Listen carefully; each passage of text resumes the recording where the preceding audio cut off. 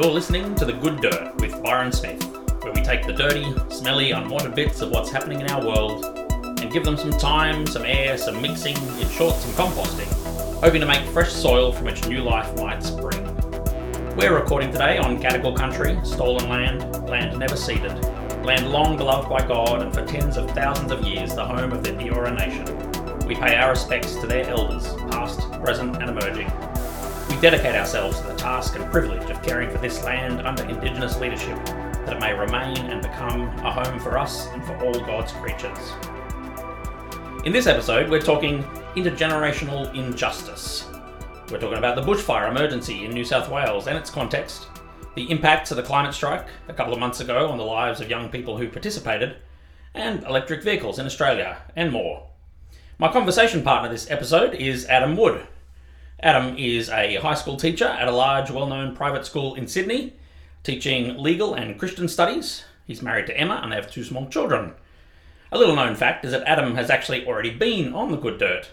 Adam very kindly was willing to participate in a pilot episode where we were still developing the idea and getting a sense of how it might work, and so he was a willing and very helpful guinea pig. Welcome, Adam. It's so lovely to have you on The Good Dirt again. It's a pleasure to be here, Byron. How did you become a teacher? We're going to be talking this episode about relationships between generations, and particularly the kind of obligations that we have to young people and future generations. And you find yourself in a job where you spend most of your working life around teenagers. What drew you to that, or how did you end up there? Well, I was working for a few years after university as a corporate lawyer, and I found that I didn't feel like I had the right skills long term to be a successful lawyer. And I had a bit of a surprise interview with the principal of a boys' school here in Sydney. And I was explaining to him how formative school was for me, academically and developmentally and spiritually. And I explained to him that I would love the opportunity to try high school teaching for the access to the emotional and spiritual depth that job can offer.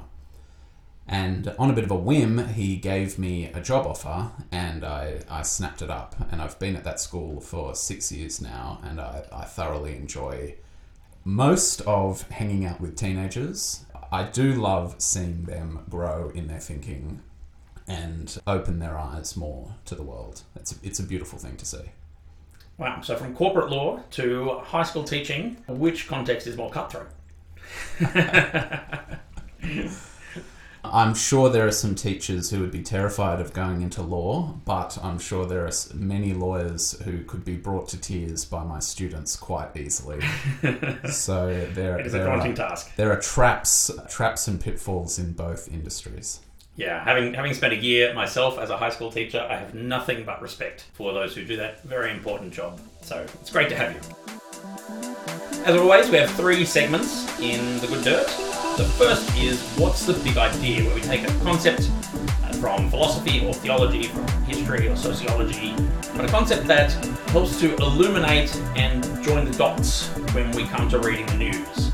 A concept that can help to expose some of the structures that are sometimes semi-hidden behind the stories and help us understand what are the forces and the trends that are shaping the world in which we all live. Some of the previous concepts we've covered have been the idea of common grace with Scott Sanders, just world belief with Brooke Prentice. I talked with Lisa Sharon Harper about core spiritual lies. With Josh Doughton, we talked about the epistemic priority on the oppressed. With Dr. Miriam Pepper, we discussed the Murray-Darling River Basin, a whole episode on that topic. With Ben Thurley, I talked about the Overton window and how change happens in society. With the Reverend Dr. Jason John, we talked about identity protective cognition, a psychological mechanism that we all use to shape our approach to new ideas. With Professor David Clough, who was over here from the UK, talking about his new book, we looked at humans and other animals. Then last episode with Dr. Mick Pope, we talked about the Anthropocene. This episode, Adam, we're talking about intergenerational injustice. And to raise this topic, I actually want to read a bit out of one of my favourite books from my own childhood. This was a book that had a profound effect on me when I was, I think, probably 12 or 13, early high school. It's by one of my favourite authors at the time, Douglas Adams. I was just reading everything that he wrote the Hitchhiker's Guide books, but also pretty much anything else that he wrote. And he had a little book that doesn't get as much attention as some of his others. It's called Last Chance to Sea. And he co-wrote it with Mark Carwadine, who's an ecologist. And together they travelled the world looking for critically endangered species on the brink, species that were about to disappear, and this was the last chance to see them, possibly.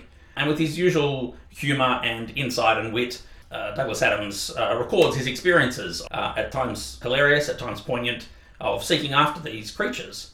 But he ends the book with a little parable. It goes for a couple of pages, and I'd like to read it. It's called Sifting Through the Embers. There's a story I heard when I was young which bothered me because I couldn't understand it. It was many years before I discovered it to be the story of the Sibylline books. By that time, all the details of the story had rewritten themselves in my mind, but the essentials were still the same. After a year of exploring some of the endangered environments of the world, I think I finally understand it. It concerns an ancient city. Doesn't matter where it was or what it was called. It was a thriving, prosperous city set in the middle of a large plain. One summer, while the people of the city were busy thriving and prospering away, a strange old beggar woman arrived at the gates carrying 12 large books, which she offered to sell to them. She said that the books contained all the knowledge and all the wisdom of the world, and that she would let the city have all 12 of them in return for a single sack of gold. The people of the city thought this was a very funny idea. They said she obviously had no conception of the value of gold, and that probably the best thing was for her to go away again. This she agreed to do, but first she said she was going to destroy half of the books in front of them. She built a small bonfire, burnt 6 of the books of all knowledge and all wisdom in the sight of the people of the city, and then went on her way. Winter came and went, a hard winter, but the city just about managed to flourish through it, and then the following summer the old woman was back. "Ah, you again," said the people of the city. "How's the knowledge and wisdom going?" 6 books, she said. "Just 6 left. Half of all the knowledge and wisdom in the world. Once again, I'm offering to sell them to you." "Oh yes," sniggered the people of the city. "Only the price has changed." "Not surprised." 2 sacks of gold." "What?" 2 sacks of gold for the remaining 6 books of knowledge and wisdom. Take it or leave it." "It seems to us," said the people of the city, "that you can't be very wise or knowledgeable yourself, or you would realise that you can't just go around quadrupling an already outrageous price in a buyer's market. If that's the sort of knowledge and wisdom you're peddling, then, frankly, you can keep it at any price." "Do you want them or not?" "No." "Very well, I will trouble you for a little firewood." She built another bonfire and burnt 3 of the remaining books in front of them, then set back off across the plain. That night, 1 or 2 curious people from the city sneaked out and sifted through the embers to see if they could salvage the odd page or 2, but the fire had burned very thoroughly and the old woman had raked the ashes. There was nothing. Another hard winter took its toll on the city, and they had a little trouble with famine and disease, but trade was good and they were in reasonably good shape again by the following summer, when once again the old woman appeared. "You're early this year," they said to her. "Less to carry," she explained, showing them the 3 books she was still carrying. "A quarter of all the knowledge and wisdom in the world. Do you want it?" "What's the price?" 4 sacks of gold." "You're completely mad, old woman. Apart from anything else, our economy's going through a bit of a sticky patch at the moment. Sacks of gold are completely out of the question." "Firewood, please." "Now, wait a minute," said the people of the city. "This isn't doing anybody any good. We've been thinking about all this, and we've put together a little committee to have a look at these books of yours. Let us evaluate them for a few months, see if they're worth anything to us. And when you come back next year, perhaps we can put in some kind of a reasonable offer. We're not talking sacks of gold here, though." The old woman shook her head. "No," she said. "Bring me the firewood." "It'll cost you." "No matter," said the woman with a shrug. "The books will burn quite well by themselves." So saying, she set about shredding 2 of the books into pieces, which then burned easily. She set off swiftly across the plain and left the people of the city to face another year. She was back in the late spring. "Just the 1 left," she said, putting it down on the ground in front of her. "So I was able to bring my own firewood." "How much?" said the people of the city. 16 sacks of gold." "We'd only budgeted for 8. "Take it or leave it." "Wait here." The people of the city went off into a huddle and returned half an hour later. 16 sacks is all we've got left," they pleaded. "Times are hard. You must leave us with something." The old woman just hummed to herself as she started to pile the kindling together. "All right," they cried at last, opening up the gates of the city and let out 2 ox carts, each laden with 8 sacks of gold. "But it had better be good." "Thank you," said the old woman. It is, and you should have seen the rest of it. She led the 2 ox carts away across the plain with her, and left the people of the city to survive as best they could, with the 1 remaining 12th of all the knowledge and wisdom that had been in the world. So that little parable, I think, neatly illustrates some of the dynamics of intergenerational injustice associated particularly with climate disruption and ecological degradation. If you think of each of the years of that story almost as a new generation, each generation has less to preserve than the previous one, but the price of doing so becomes steeper and steeper. And it's tempting for each generation to put off paying that cost, to keep on enjoying their sacks of gold in the short term and leave the losses to their children. And in effect, that's what we're collectively doing with climate change and a number of other ecological issues. Because until you've wrestled with the relentless physics and chemistry of climate change, you might not appreciate just how unavoidably it's an intergenerational injustice of the first order. We are stealing the future from those yet to come. The worst impacts of a warming world won't arrive until after you are dead. And that's true for everyone alive today. It's true for 80-year-olds, it's true for me, it's true for 8-year-olds, because it's a problem by its nature that is far easier to make worse than it is to improve. You can slow down the rate that it gets worse, but it takes a lot more work, more sacks of gold, if you like, both literally and metaphorically, to try and improve the matter. What a lot of people don't understand is that getting emissions under control is one thing. I mean, that itself is a big task, and globally they've continued to rise almost year on year. There hasn't been a significant sustained fall globally since the Industrial Revolution. And getting them under control doesn't just mean stopping that rise, pausing our emissions at a given level. It means reversing it, lowering our emissions until they reach net zero.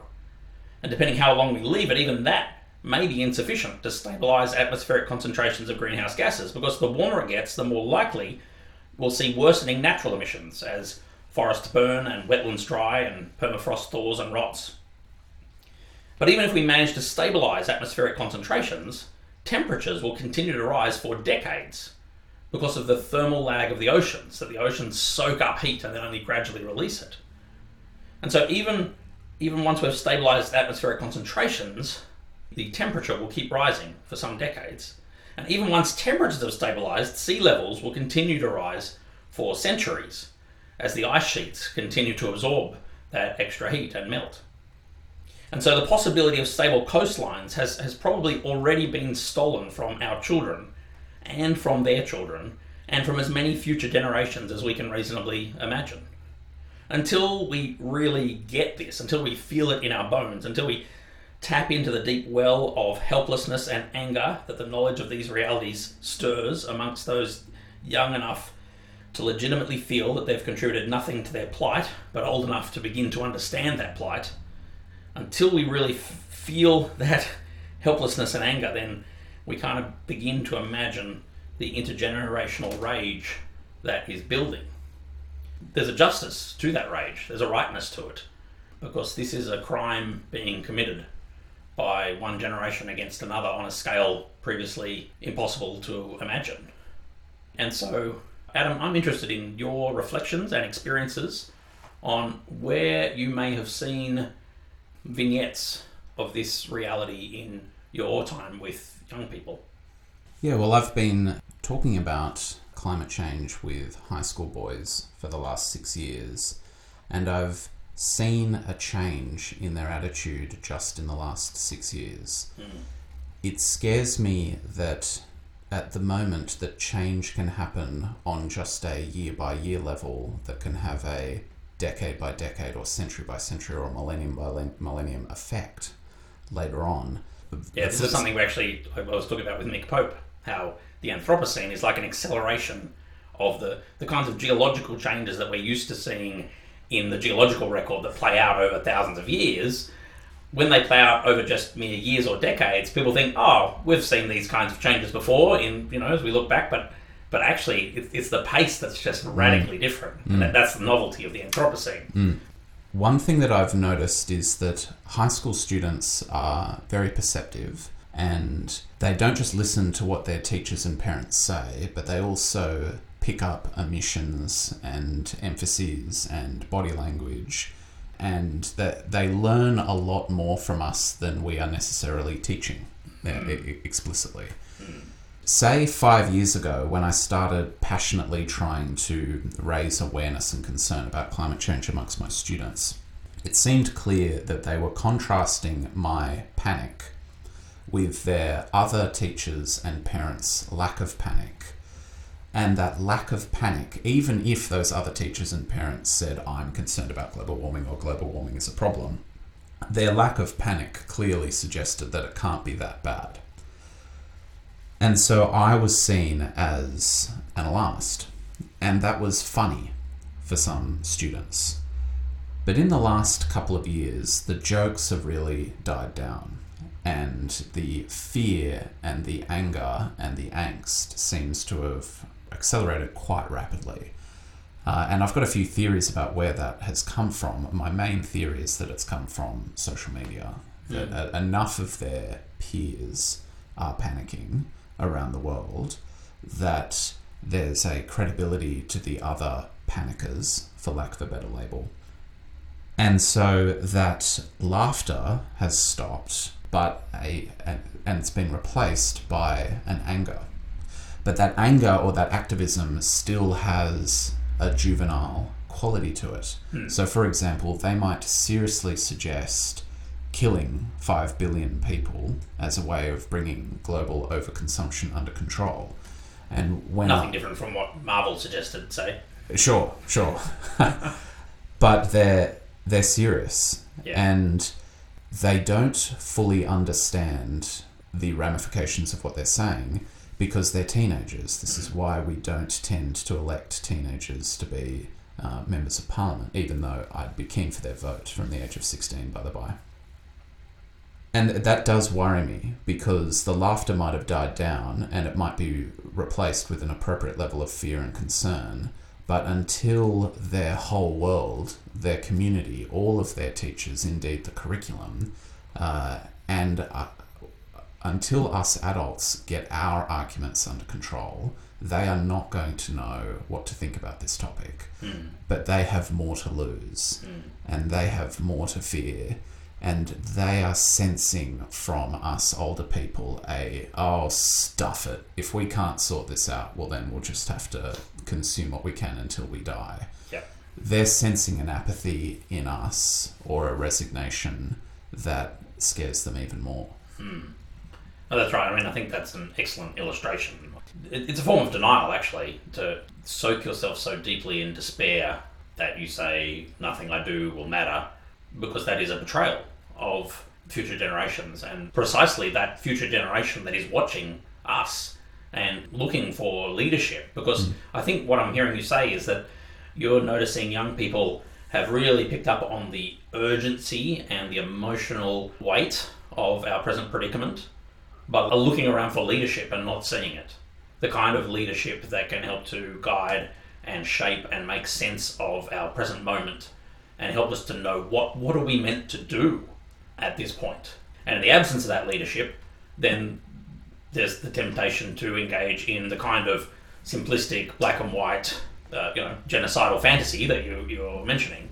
And rather than jumping on them for engaging in that fantasy, what's really needed is the leadership from the adults in the room to grow up and start leading. On this topic, we're not going to spend too long talking about mental health in this particular episode. Obviously, there's another whole conversation here about the mental health of young people, and more broadly the interconnections between climate disruption and the anxieties and depression that many people feel in light of that. But just one small story that springs to mind is actually some studies of the UK during the period of the Blitz in the Second World War, that mental disorders apparently almost entirely disappeared from the UK during that short period of the war. And it was one of the darkest moments in the history of the UK, but there was leadership, and they knew what they were meant to be doing, and there was a clear sense of purpose and pulling together. And it actually meant that the anxieties and fears didn't destroy people's mental health. They were better able to cope in the context of a society that was pulling together on an urgent existential crisis. I can't imagine what it would be like for everyone in society to share an urgent goal and to feel like every small contribution that they make matters. And it is so sad that it took being bombed to bring that out of them. Yeah, the threat of invasion and a common enemy. But it's also the case that for many of the people who lived through the Blitz, when they were asked decades later to reflect on the moments they felt most alive, most of them looked back to that period and said that was when I was most alive. When everything was at stake, but I was working together with comrades and friends and neighbours on something that really mattered. And I think that's actually a hopeful story, that in the presence of genuine leadership, much can be accomplished. And things can be accomplished far faster than we think. But we're probably jumping ahead at this point. Let's have a little interlude. We're talking serious matters here, but I want to hear about something a little less serious. Tell me a funny school story, something that's happened to you recently in your interactions with young people. Well, high school students, as I said before, are remarkably perceptive in relation to their teachers. They are actually experts at one thing, and that is reading teacher body language, because that's their main hobby when they're bored and they're not interested in the lesson. Staring at the teacher and matching the teacher's body language with the words coming out of their mouth. My students can tell when I'm angry or upset or unsure of myself, even when I'm trying to hide it. And my older students sometimes don't hesitate to share their insights about me with me. One year 12 boy, for example, makes regular comments under his breath like this. "You handled that situation well, sir. You really put him back in his box then, sir. You're having an average day, sir." Or more sarcastically, "You're really inspiring us to work harder than we would if you weren't here." It's quite a burn, and it's a reminder to me that teachers should not lie to their students, because when it comes to us in front of them, they are practicing their lie detection skills, and there's often 20 of them and only one of you. And the main thing that students hate more than anything else is unfairness. They have to endure boredom. They have to endure learning about things they're not necessarily interested in, or being somewhere, or wearing something that they didn't necessarily ask. But if it is seen as being fair, it's tolerable. And as soon as the situation becomes unfair, then it becomes intolerable. And teachers lying to them is part of the unfairness. They're very sensitive to it. Very finely tuned BS detector. Yes. And so sometimes they use those powers for their own amusement at our expense. Taking a leaf from their book, we're going to try and apply our BS detectors to some of the stories in the news. How's that for a segue? Our second segment is What's Going On, where we dig into a few specific news stories that may not have been on the front page, or if they were, maybe were missing some crucial context, but which relate to bigger than just the present moment, bigger than just this day, bigger than just celebrity gossip or scandal or the latest outrage, but somehow speak to the trends and forces that are shaping our lives in the world today. Our first story is New South Wales laws proposed to prevent Scope 3 being considered in mining approvals. This is a story from the 23rd of October from the National Resources Review, a news website by and for the resources sector in Australia, the mining industry. Just to show that you're on the good dirt, we're looking at a wide variety of news sources. But this story sounds technical and it involves some technical details, but the long and the short of it is the government is currently planning to legislate in such a way as to make it easier for new coal mines to get approved. I discussed with Josh Doughton back in episode 5, something novel had happened in New South Wales, which was that a court had rejected a proposed coal mine by taking into consideration the emissions from the coal when it's burnt overseas. Now this seems like an obvious thing that ought to be taken into account when you're opening up a new coal mine. One of the environmental effects is that that coal is going to get burnt. But actually, it had been the norm for that not to be taken into consideration. For many years, that hadn't been the case. The only environmental considerations were the direct emissions from the operation of the coal mine itself and the mining company, not the product that it was digging up from the ground. The court accepted the argument that the emissions from the coal itself ought to be included, and as a result knocked back the project.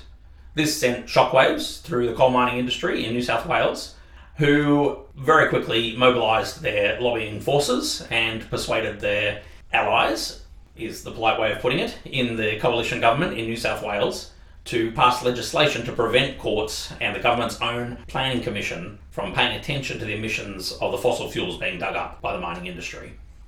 And so this is a reassertion of the status quo against a court and an independent planning commission that dared to take the big picture of climate into account.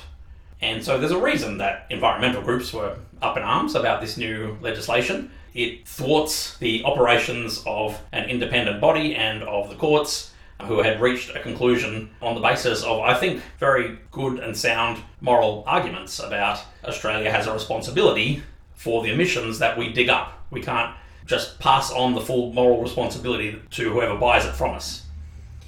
Now, there's a complex discussion to be had about the allocation of responsibility for different emissions, and I don't want to dive into that now, but suffice to say, legislation is currently before the New South Wales Parliament to make it easier to open coal mines.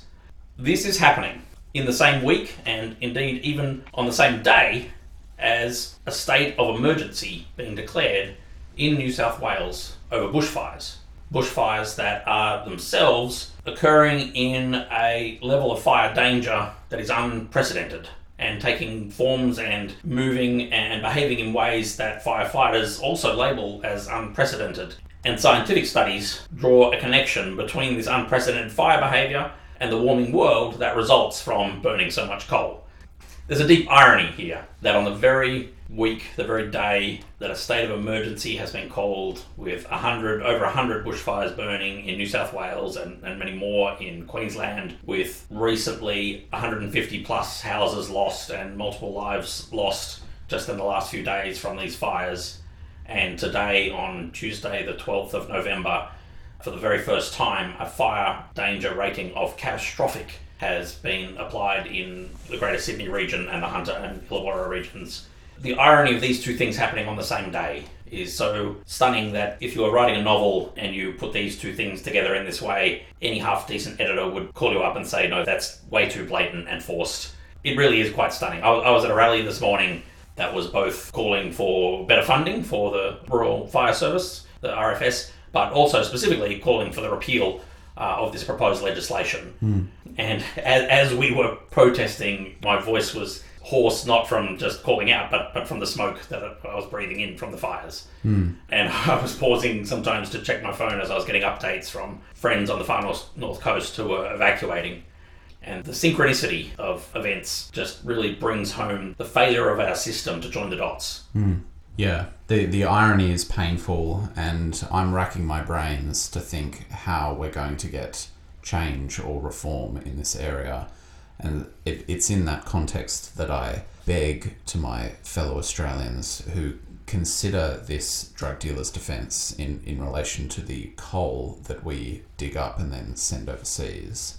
It's understandable that the coal mining industry would want to protect its profits in any way it can, but that doesn't mean we as Australians need to let this one industry amongst many make decisions about our laws.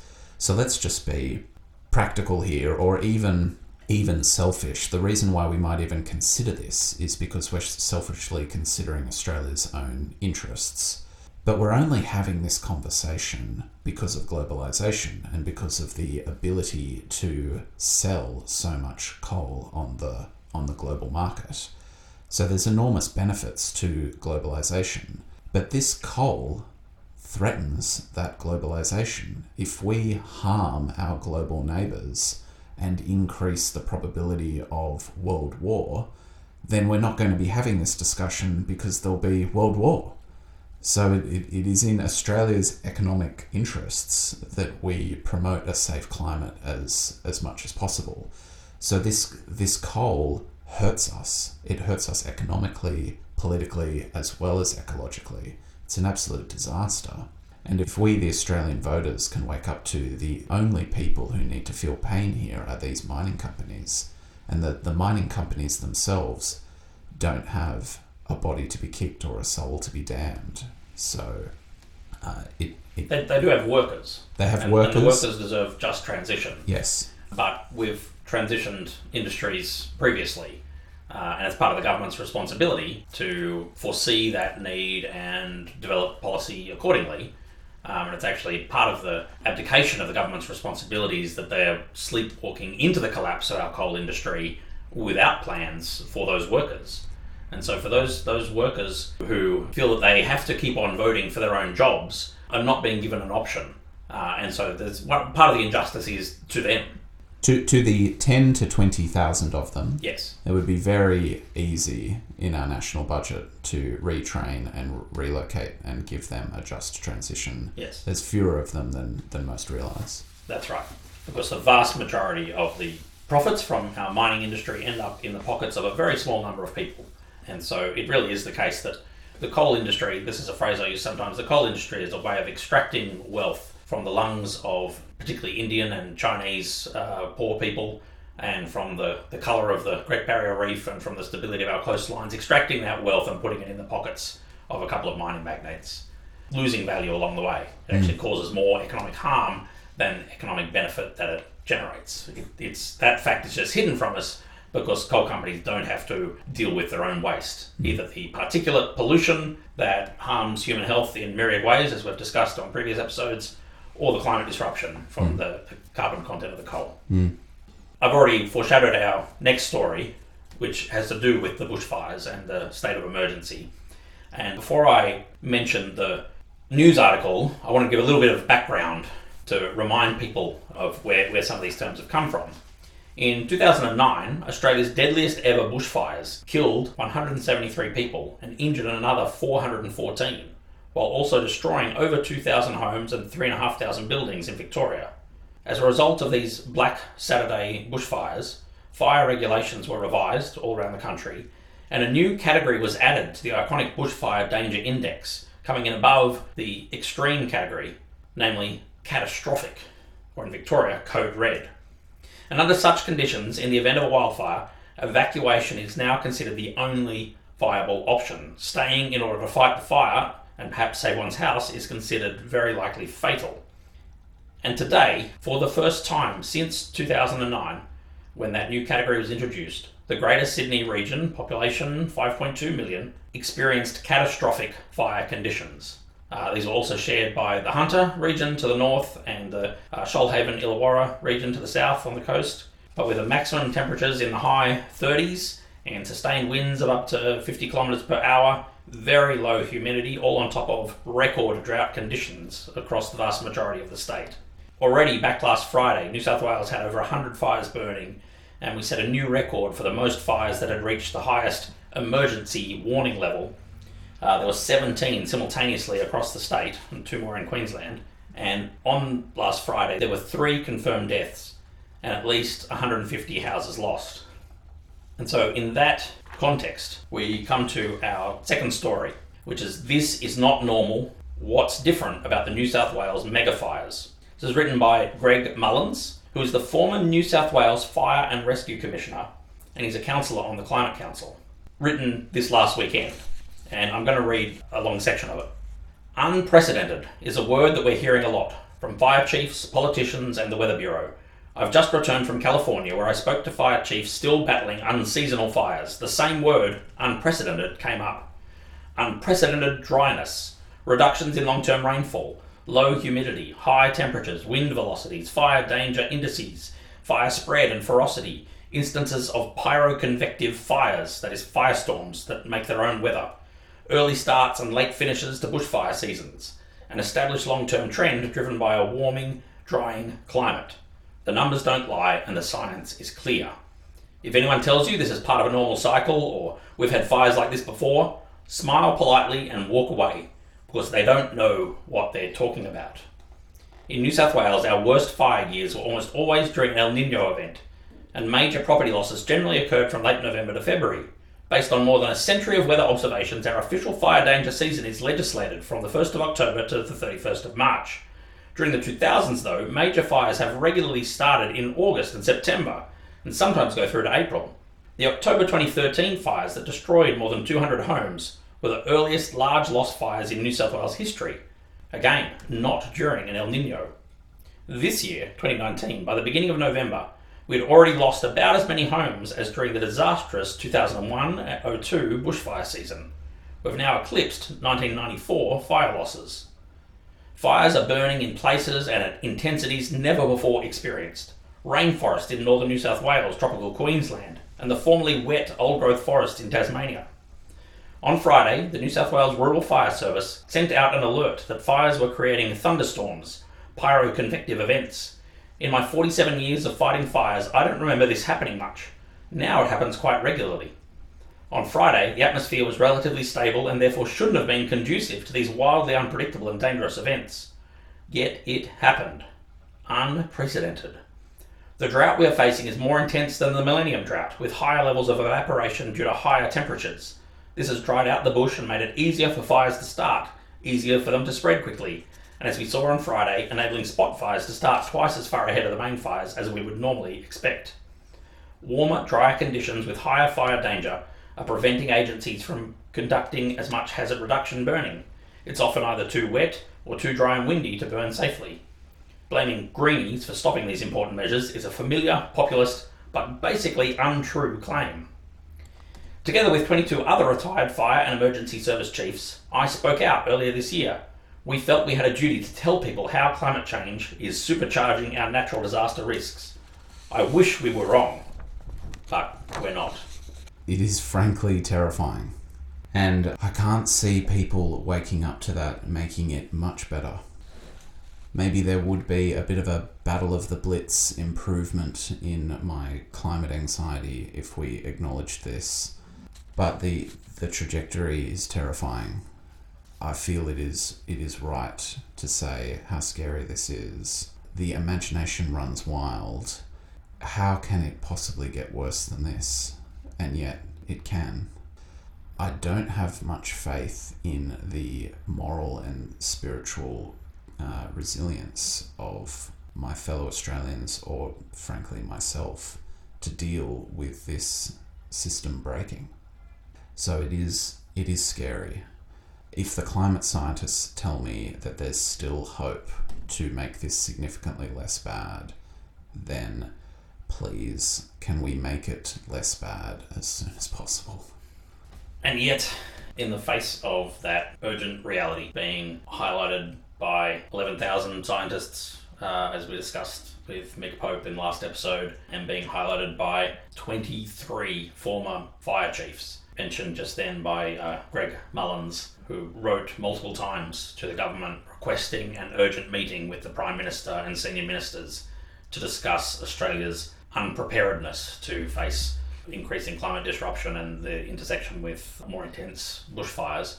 In the face of the government's head in the sand approach, it's hard to see what the most useful next steps to take are.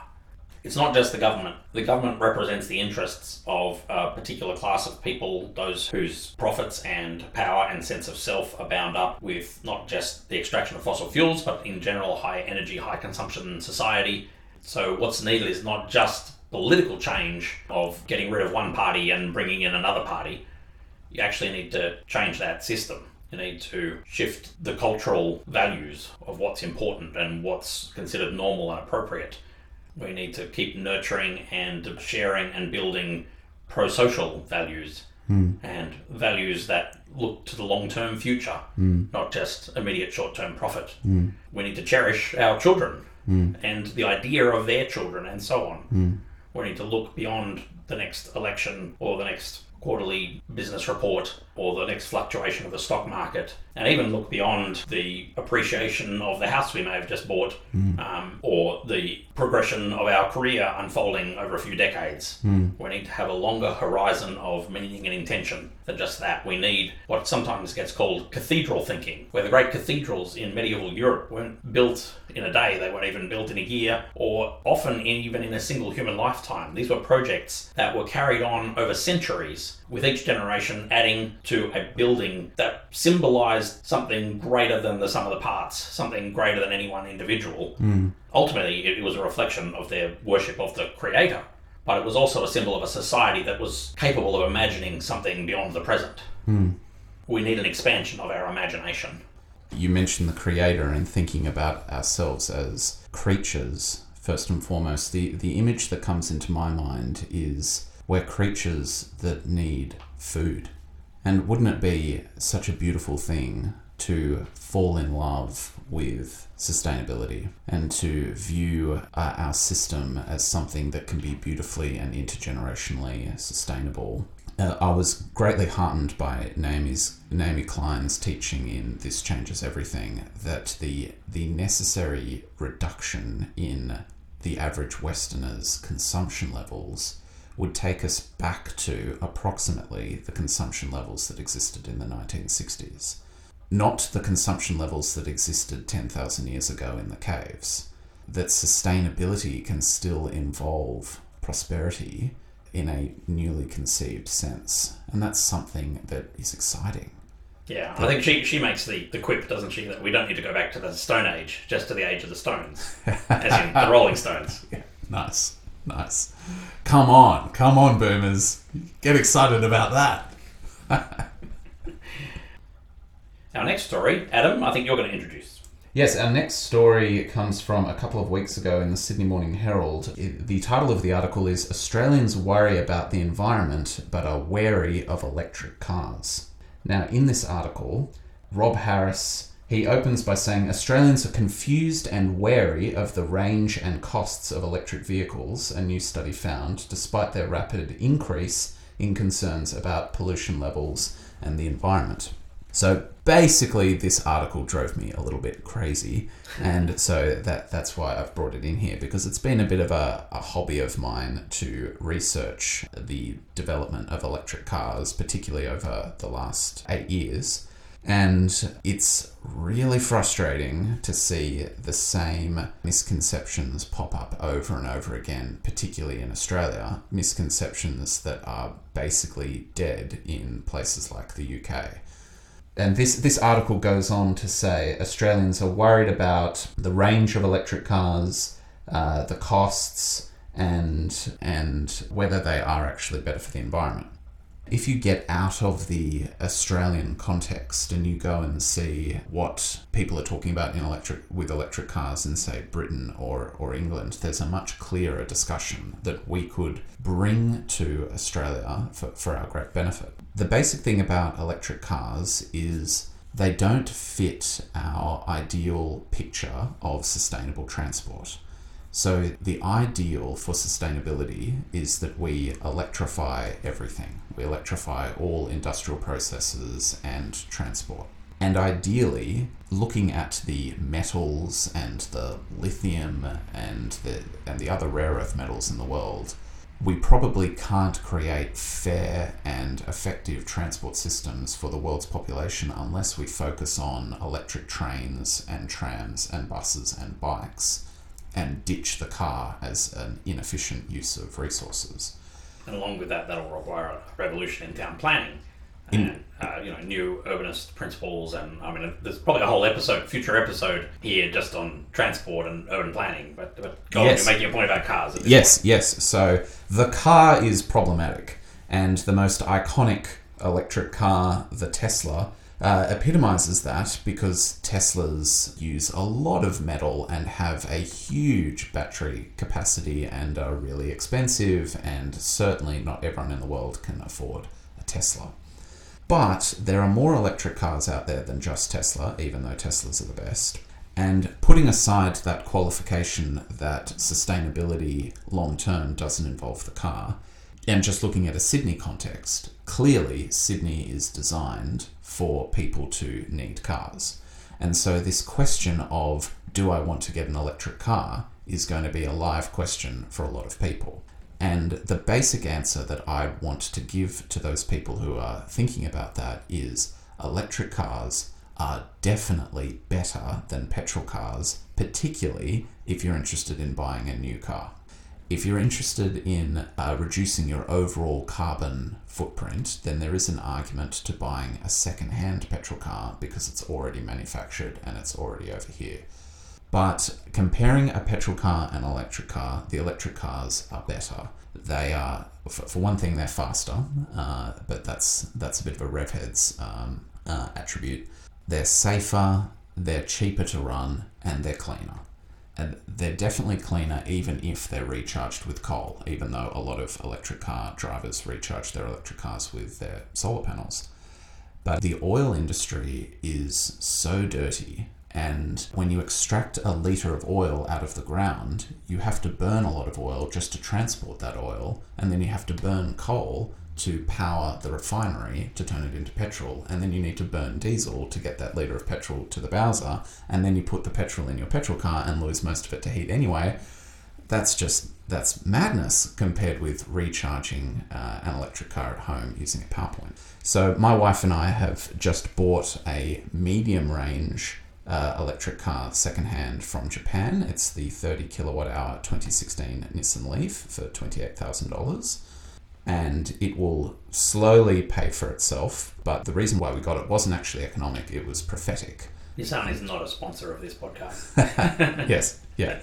We want to show people how great these cars are.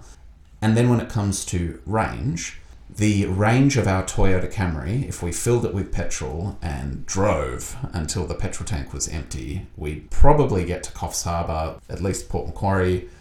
We're talking at least 400 kilometres of range if we drove for 6 to 8 hours straight. And we never do that. The range of the Nissan Leaf is 170 kilometres, which sounds really low. But what I'd ask someone to do if they're considering this is go onto Google Maps and Google the distance of a typical drive. And they'll find that even a long drive that they only do every month or so is probably only 100 kilometres round trip to get home. So they're more viable than what most Australians think, and I hope that we can get somewhat excited about them. Why is it Australia hasn't overcome these misconceptions? Why is it that, say, in Norway, 58% of all new cars are EVs, and in Australia, it's not even 1% yet?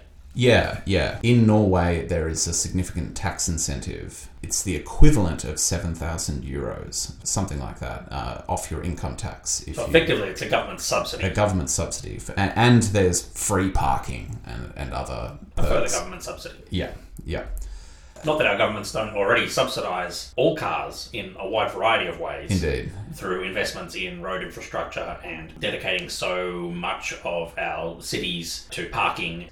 In all kinds of ways, the government is subsidising car users over against other forms of transport. And that relates back to the conversation we were having about the relative desirability of cars, personalised motor vehicles versus more systemic solutions to transport issues.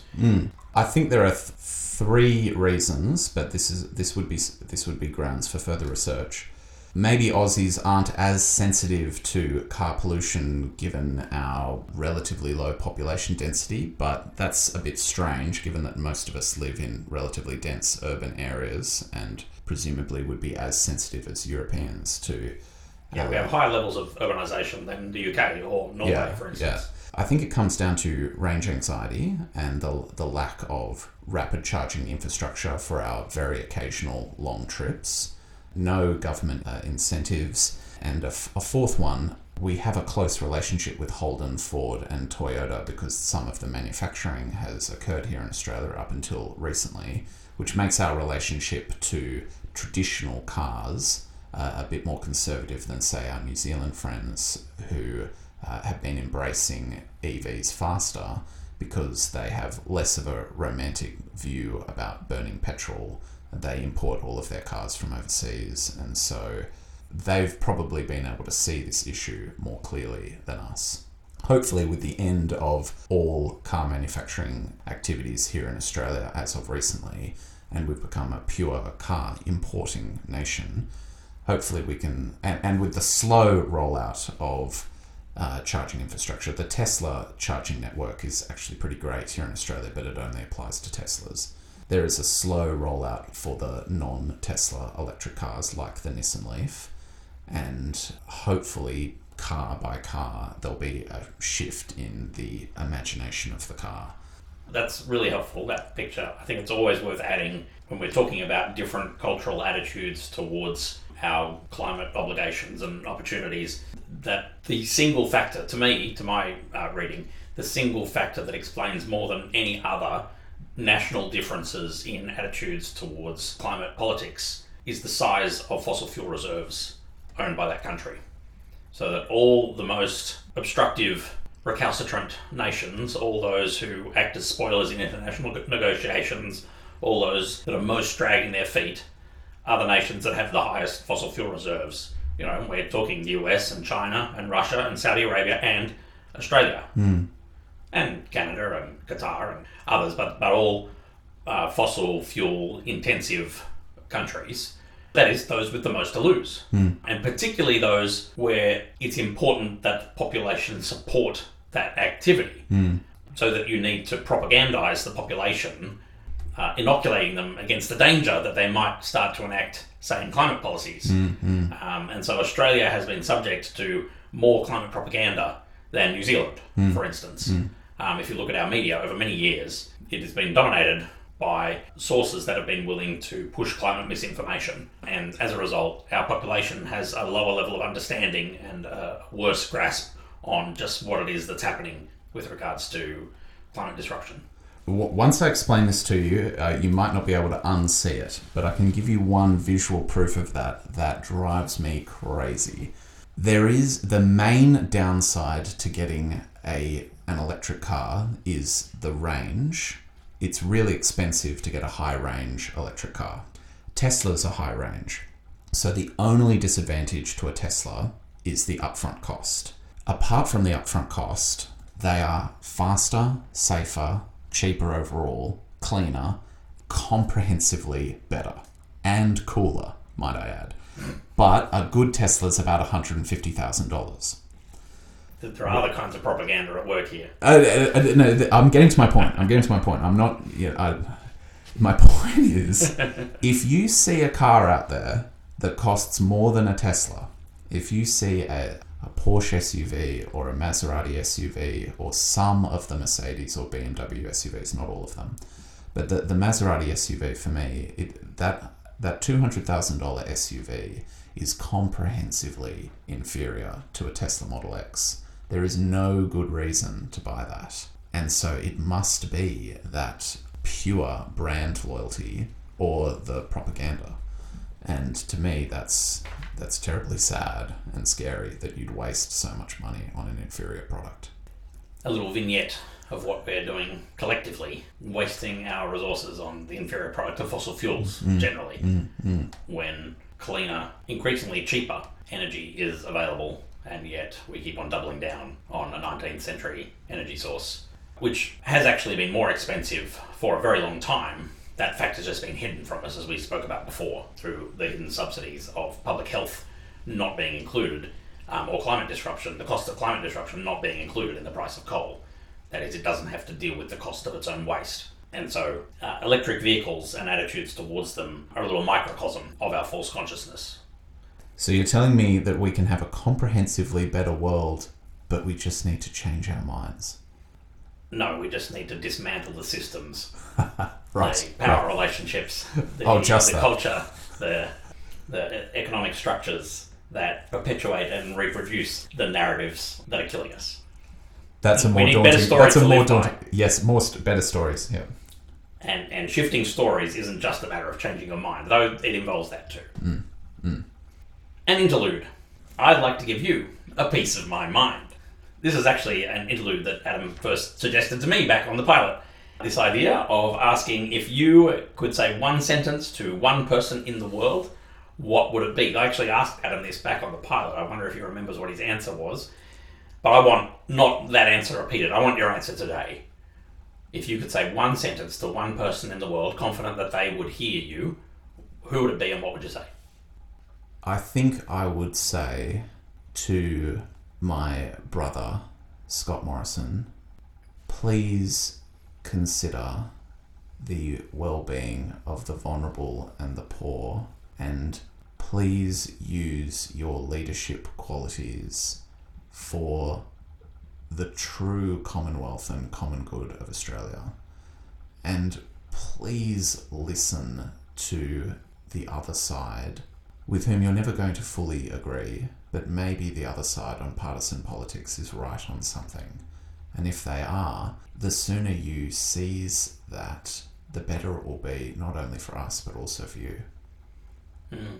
I'm struck, actually, as I've done that little exercise with quite a number of people. I haven't counted along the way, but a number of people have had words for our Prime Minister. And it strikes me that there's a belief behind choosing him in the possibility of repentance. That it is possible for him to change his mind. That it's possible for him to be persuaded. And this is a core Christian assumption, that at the core of all our other freedoms is the freedom to change our mind, the freedom to turn around, the freedom to, in Christian terms, repent. And I think that's important to hold on to, the possibility that other people can change. Though I do also think, just as if I had a friend who was an alcoholic, and I was holding on to the possibility that they may be able to never completely eradicate that addiction, but learn to live sober, I'm not sure that trying to persuade them of that while they were still at the pub would be the way to do it.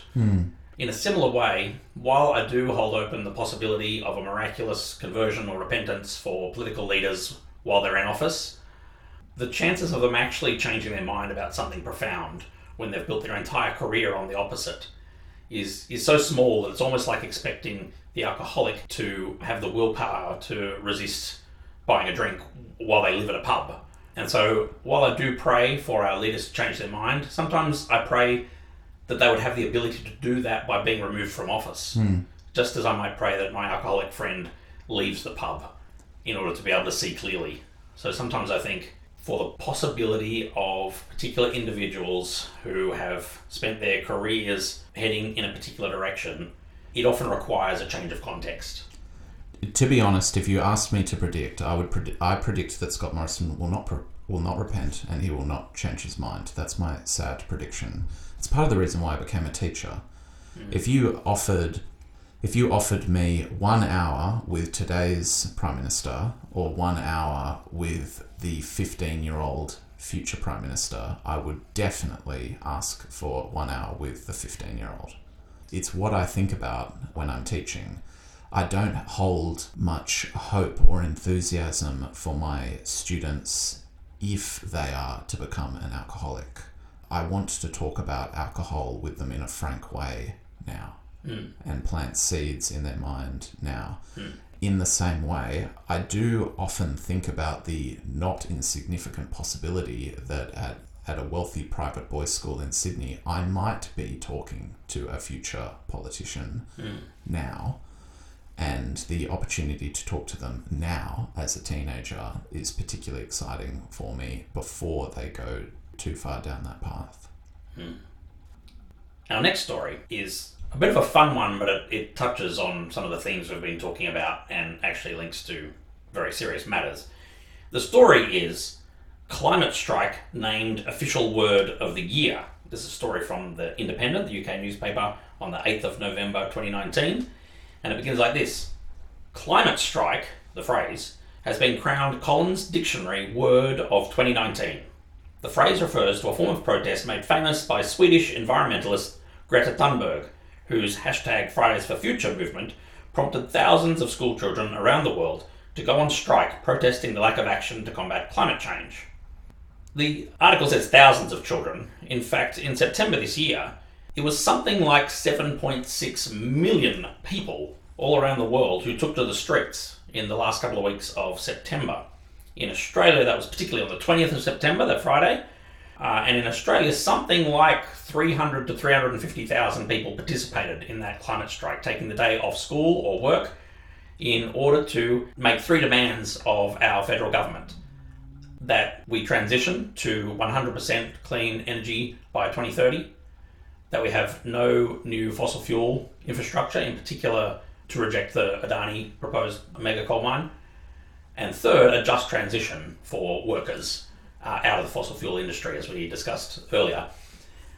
And so hundreds of thousands of people, in Sydney, 80,000 people joined that strike. Many of them young people, but people from all walks of life. It was actually a general strike, not just a school strike, as that movement that Greta inspired and is the moral leader of, is seeking to expand beyond just school students, and yet it remains led by school students. This is a movement by and for those who we've been talking about in this episode, the next generation, who are already having to bear some of the costs of our inaction. And it struck me as a great irony today, during our state of emergency with bushfires, that over 600 schools were closed out of safety concerns. And in fact, last Friday, 2 schools burnt down. And if you add up the total number of students who missed a day of school today, it was greater than the 80,000 who were at the, and that wasn't even just 80,000 students, but it was likely greater than 80,000 students who missed a day of school today as a result of climate disruption. And so all the huffing and puffing and posturing from certain politicians back in September about the students missing a crucial day of their education, we didn't hear that today. There's a recognition that there are some things that are even more pressing and urgent. In fact, it's a sad reality that all the leaders of the student movement have said that we don't want to have to miss school. We're doing this because the adults are not being adults. But those couple of weeks, back in September, 7.6 million people, there were more than 6,100 events held in 185 countries with the support of 73 trade unions, 820 civil society organisations, 3,000 companies, and 8,500 websites. This was massive. I was there. It was a real moment in our life together. 80,000 people in Sydney, one of the biggest gatherings for a long time, led by young people, filled with young people for the sake of all of us, but particularly for young people and school students. As a high school teacher, did you talk to students who attended the strike or who had heard about it, or what was your experience in that period back in September? Yeah, in the build-up to the strikes, multiple students came up to me and told me that they'd be going. They were moderately worried about receiving some kind of detention, but they said they'd go anyway. And were there repercussions for them afterwards? No. Okay.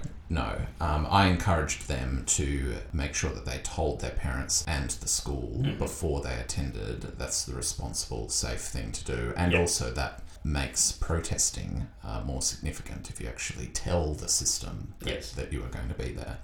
It was interesting having conversations with a few of them on the Monday afterwards, because a few of them felt a bit of an anticlimax after the excitement. And it was, well, that was exciting, and we saw some funny signs, and we asked for change, and now what's going to happen? And I said to a few of them, well, now you keep protesting, and you keep making noise, and you keep agitating for change. And a few of them found that a little bit deflating. I think they had a false expectation of how quickly they'd see improvement. And I felt for them in that. But one thing I do want to say to everyone listening was I didn't detect any hint of a desire for some kind of millennial coup where we're really looking forward to grabbing our pitchforks and marching down to Canberra and starting some kind of youth parliament for real. But quite the opposite. There is a desperate hunger from young people for partnership and leadership with the older generations.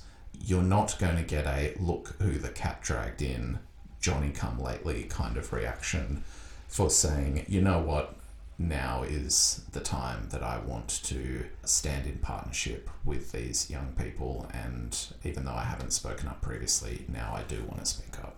I would also like to add a note of appreciation for Greta Thunberg's strategies by appealing to the best science constantly and by not being afraid to show her fear and her anger, but still being able to ask for an appeal of political leaders to refer to the experts.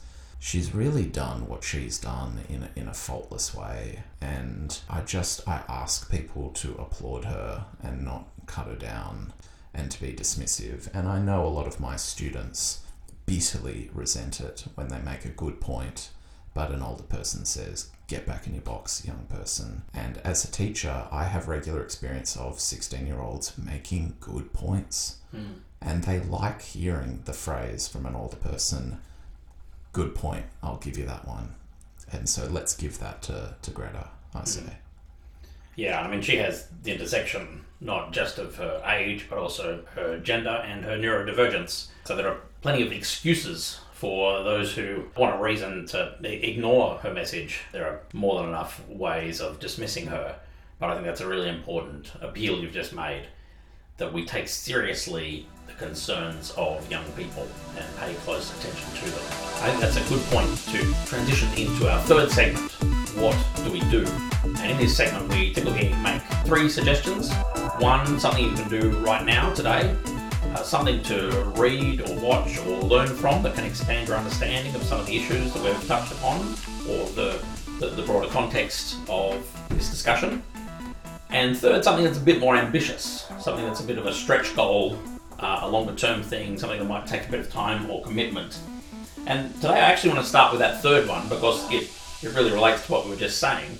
And my encouragement to all of us, Adam and me and listeners alike, is to think of a young person or a school student in your life. For some of you that might be really easy and obvious. I mean, for Adam, there are dozens of them. But for others that may take a little bit of work. Think of a young person in your life and then offer to listen to what they think or feel about climate disruption. What do they think or feel about the future? Ask that naive question. Make yourself vulnerable. Show that you're available to them emotionally, and that it's going to be okay if they actually want to express anger and disappointment or anxiety or a sense of despair. And that's why that's a stretch goal. At one level, that's a very easy thing to do, just asking someone a question, but being emotionally present for a real honest answer and showing that with your body, with your life, with the way you use your words, can be transformative. This is what we need. The young people are looking for leadership, but they're also looking to be heard. They're saying, take our concerns seriously. We are the ones who are going to be sifting through the ashes of what is left. And so that's the stretch goal. That's the more ambitious commitment. Oh yes, I just want to add that there are so many rewards to an intergenerational friendship. It does take a little bit more work than an intra-generational friendship because there are literally language barriers and there are assumption barriers. But one thing that I've noticed that it might surprise you about a friendship with someone in a different generation from you is it's harder to lie to someone from a different generation because you don't know what cues you're giving away to them that they're picking up. If a young person is lying to you, it's easier to detect than when someone your age is lying to you. But it goes the other way too. So a friendship with a young person is risky.